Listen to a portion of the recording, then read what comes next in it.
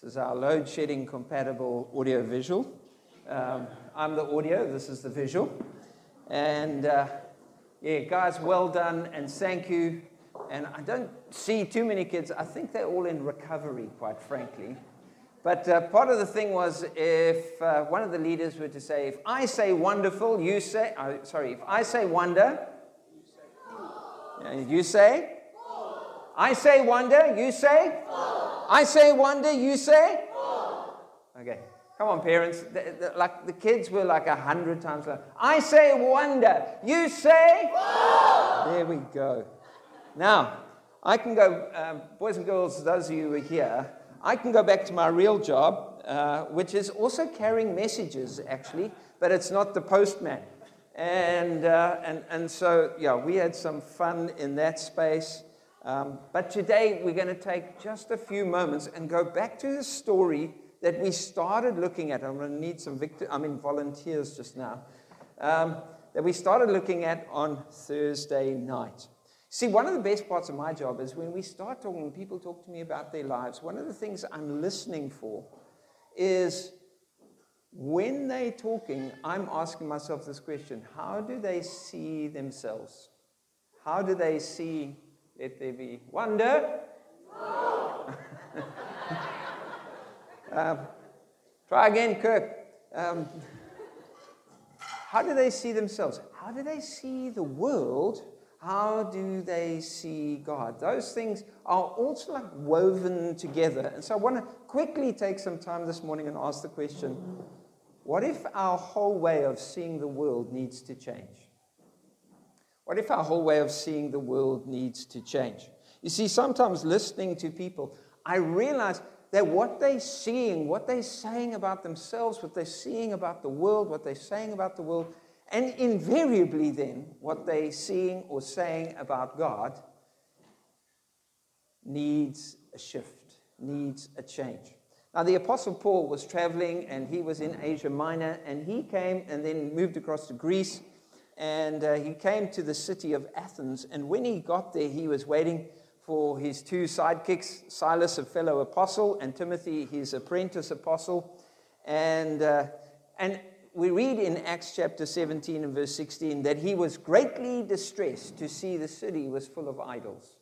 Idols are things people worship that they've made up themselves.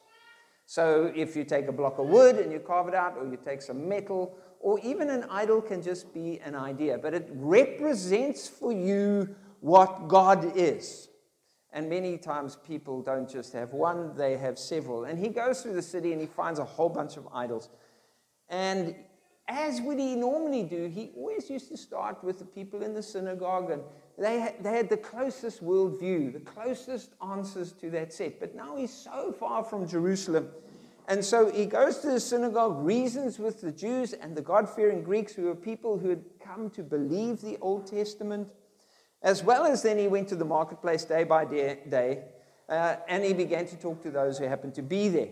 And a group of Epicurean and Stoic philosophers, those were two different groups, but they were all one Babel, began to debate with him. But then some of them said, what is this babbler trying to say? Now I want you to notice this. It's when someone starts speaking to you and it sounds just like complete nonsense, it's because your way of seeing the world, yourself, life, and God is probably different. So, if you had to imagine you have a box or you have a ball, if the ball were to fit inside the box, which could contain more volume? Could they have the same amount of volume if the ball fits inside the box? No, the ball has to have less air inside. Why? Because its shape doesn't fit the box. If you want to fit a box inside the box has to have less air than the ball because their shape is different. You have to match the shape if you want to fit one into the other. We often trying to squeeze something into a place. And when these guys are listening to Paul, they're thinking, he's just, like, this doesn't make sense. Others remarked, he seems to be advocating foreign gods. They said this because Paul was preaching the great news about Jesus and the resurrection. And then they brought him to this meeting called the Areopagus, and they said, what is this new teaching you're presenting? You bring some weird ideas to our ears, and we'd like to know what they mean. Because the Athenians and all the foreigners who lived there spent their time, literally, is what the Bible says, doing nothing but talking about and listening to the latest ideas. And so Paul stood up at this meeting and he said, people of Athens, I see you are, in every way, you are very religious. As I walked around and looked carefully at your objects of worship, I even found an altar with this inscription, to an unknown God. Then he says this, so you don't know the very thing you worship. You're ignorant of the very thing you worship. So this is what I want to proclaim to you. The God who made the world, we've been singing about that, everything in it is the Lord of heaven and earth. He doesn't live in temples made by human hands, and he certainly doesn't live in figurines that people make. Like, that's not God. He's not served by human hands as if he needed anything. Rather, he himself gives everyone life and breath and everything else.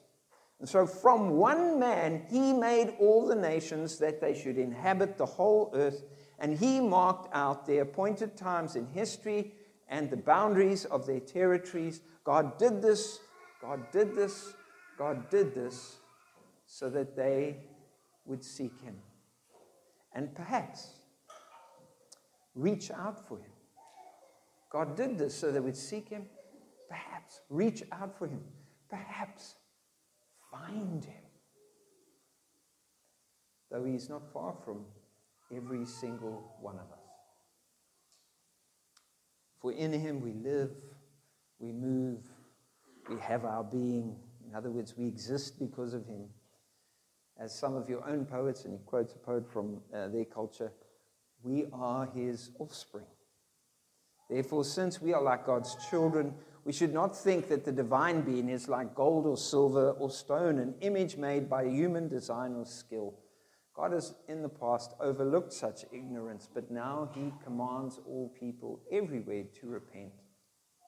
For he has set a day by which he will judge the world. Remember, he's good, and if he's good, he's going to deal with that which is not good. He set a day by which he'll judge the world with justice by the man he has appointed, and he has given proof of this by raising him from the dead. And when they heard about the resurrection from the dead, some of the people sneered, others said, we'd really like to hear you again. And at that point, Paul left the council. You can carry on reading the chapter. But Paul is bringing them the best news ever, and they think he's nuts. They think he's crazy, they think he's loopy, and they sneer.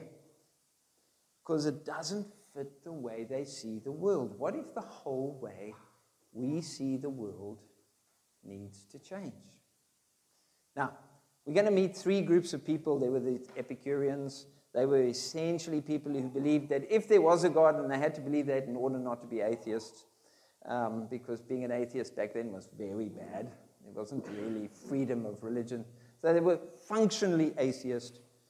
But God had, if there was a God, he had created the world and then he'd left it completely alone. And he was just like first cause, and then everything after that was utterly and completely random. It was an accident. Then there were the Stoics who believed literally that God was in everything. And literally, so anything that moved was moved by God. So everything that happened was the direct agent was God himself. But God sort of like became fate and so on. And then there were all these people who believed in this pantheon. In other words, many, many, many gods. And so we know the Greco-Romans, they used to have, a God of love and a God of war and a God of the sky and a God of the sea and a God of this and a God of that and a God of wine and a God of etc. And I think some of those overlapped. And then there were all these fights inside the gods. So I'm going to need some help. Because what we're going to do is take a look at these different groups quickly. The first is the polytheists. I don't know if you could see that. Essentially, and in the middle is their main thing. Now, they didn't think, they answer all the questions, but they have one main thing in the middle. You'll see the main thing moves. So the main thing they believed is there were many gods. So there was Zeus, and there was Jupiter, and there was Pluto, and there was this, and there was that. And these gods were not different to us. They were bigger, they were stronger, they were like superhuman, but they were not good. They were not better. They were just like humans on steroids. In other words, if they were bad, they were super bad. And the world, in this worldview, was like a board game or a battlefield. The gods were always squabbling amongst themselves, and we were just the pawns in their game as they moved the pieces around to try and win against each other. And life was a quest in which you tried to control these powers and stop them from getting hold of you. And so you were always trying to find out who's to blame. Who cursed me? Who did this? And whether it was people, whether it was the ancestors, whether it was the gods or whatever. You're always trying. That's what, in this story, there was a plague a few hundred years before, and they thought, we don't know one of the gods, because we have offered to all of them. We have tried to sort all of them out, and none of it is working.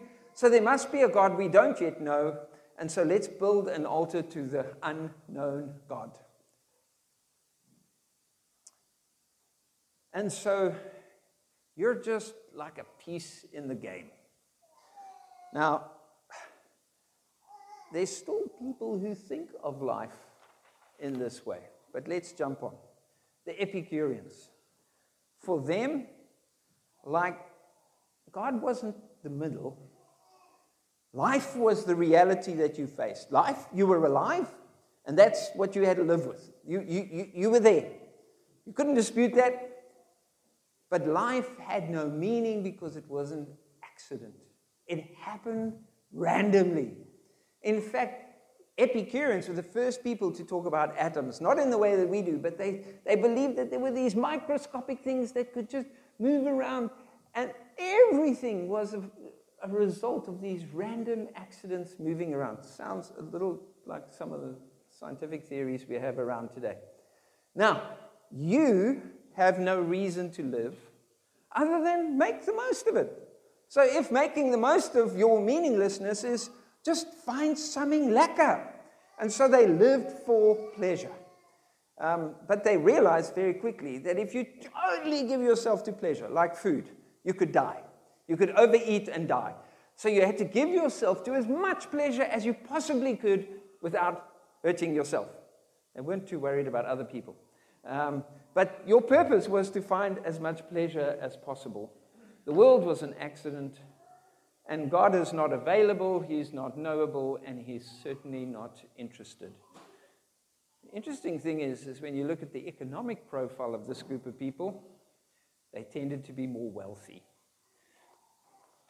And then we go to this group called the Stoics. There was a philosopher called Zeno, round about the same time as these guys. They all came out of a guy called Plato. And the Stoics believed that the world is predetermined.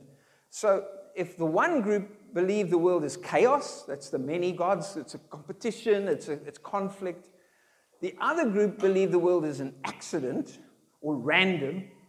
This group believed the world is like a giant machine. It's a clock that never goes wrong, and literally everything that happens has been decided beforehand. And so fate is this big idea that they had. Wasn't really God in control.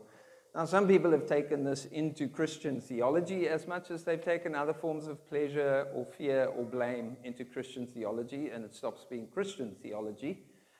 But what we have is fate, and not God decides everything. So even when you think you're making a choice, well, actually that's an illusion. Your choice was actually predetermined, and it isn't real. So, you must learn to accept your faith. Life must be endured. And they spoke about virtue, like good emotions and good actions. Because bad emotions, weirdly enough, because you couldn't affect anything, just tended to make you feel worse inside your fate. Does that make sense? So you mustn't give in to your emotions, because you've just got to learn to accept everything that comes at you as something that fate gives you. And their favorite thing would be, I believe everything happens for a reason. Don't know if you hear that around. but it's actually not good Christian theology. Of course, everything happens for a reason. Some of it's very bad reasons. Whereas the problem with this is everything happens for a reason. It must be some powerful, it's not even rational force or intelligent force. It's just this. They used to have this picture of blind justice, but also blind fate. Fate couldn't see, it just was, and it rolled out. And so into this place, Paul wants to talk about creation. He wants to talk about the world. He wants to talk about them. He wants to talk about God. And they've got all these boxes, and it just doesn't fit. Now, I need some volunteers. 4. I'll start picking on one. Greg, there you come. Polytheist got torn in half. There we go. Now, here's the clever part of this thing. I want us to look at these before we look at this one. And ask the question, what in their worldview was actually correct? Because it's never all rubbish. What in their worldview had a hint of truth or an aspect of truth that led them down that pathway? So, does anyone want to start with the polytheists, the many gods? Is there a hint of truth there? I wouldn't quite go there. This is a tricky part of answering these questions. I'm not going to explain the Trinity right now, but I promise you there's one God. Although there are 3 persons, you are dead right. But polytheist means there's different gods who compete, whereas in Christian theology, they definitely don't compete. But a truth that you can actually live by. Exactly. There's a spiritual realm. There's a realm that is not confined. You can't explain all of reality and everything in our human condition and the way the world works or doesn't without understanding that the world is not just matter. That woven into this is another realm called the spiritual realm. And the polytheists, although they thought that that was many gods who were all in competition, they rightly understood that there is a spiritual realm that goes beyond this physical life. Okay, the Epicureans, life is a random accident. Wow, this is a hard one. Anyone think you can dig out some truth in that lot? Let me help you. Is joy a bad thing? Now that's in that verse. Actually, I mean, it's in 1 Corinthians. Sorry, but well done. Eat, drink, tomorrow we die. I mean, the Epicureans used to say, food for the stomach and stomach for the food, and then, but who cares kind of thing. And they closed system life. But the thing is that they came to understand that you need to find some meaning. The problem was that they tried to invent meaning. Now, any of you who've watched propaganda and fake news know that inventing meaning is as useful as inventing truth. You can't invent truth. You find it. You discover it, but truth is bigger than something you invent. Invented truth is fake news. It is. If you have to invent truth, it's a lie. If you have to invent meaning, it will let you down. You've been made with meaning and purpose. And they were trying so hard to find what that purpose was. They thought it was joy, but they forget that joy and pleasure are actually byproducts of finding a great thing. Joy is a terrible master. It's a wonderful fruit. Joy is a terrible master. If you live for joy, you will be deeply depressed and disappointed. If you live for the Lord, you will find He gives you joy as a byproduct. Okay, let's look at the Stoics. Lift it high, Matthew. Any truth in the world is predetermined. Predestination. Okay, now we're in Romans 8. Okay. Jude. That you do have a destiny. You do have a destiny. You do have a calling. Yes, Jill? God has a plan. God has a purpose. I mean, this is amazing.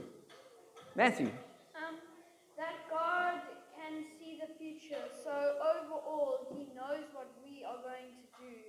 So there is some Kind hint of. truth in that. That is, okay. Just want to finish? There is some hint of truth in that. Like, of course, he's the Alpha, the Omega. He sees the beginning and the end. But Paul comes and he knows that. Now, the other things, it's not just like the future. Of course, he knows the future. He's been there.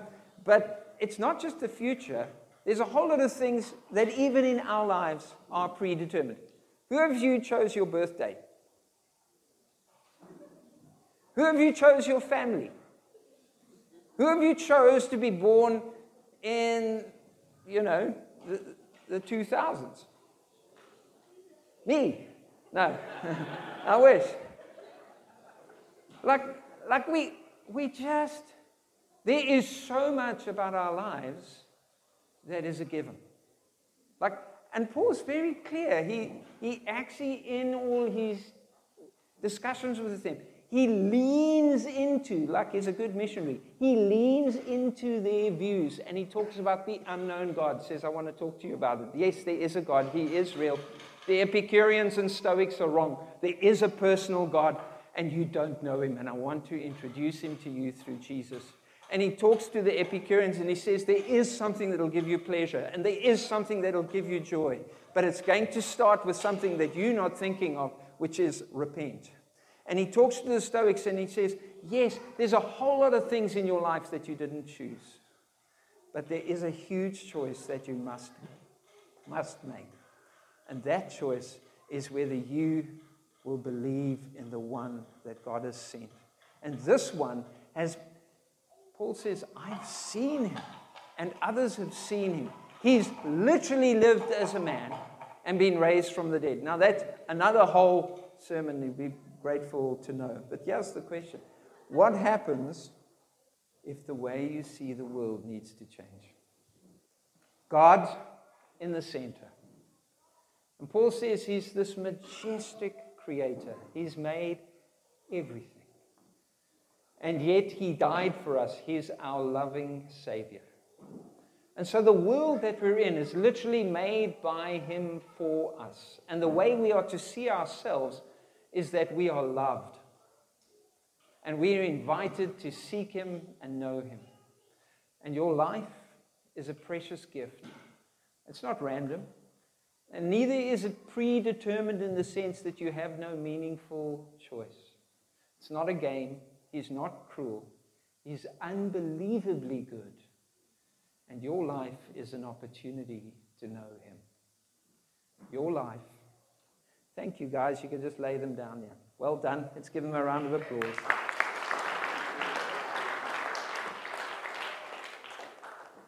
Your life is an opportunity to know this God who is so great and so good and sent his son. Why? Because the story goes further and it explains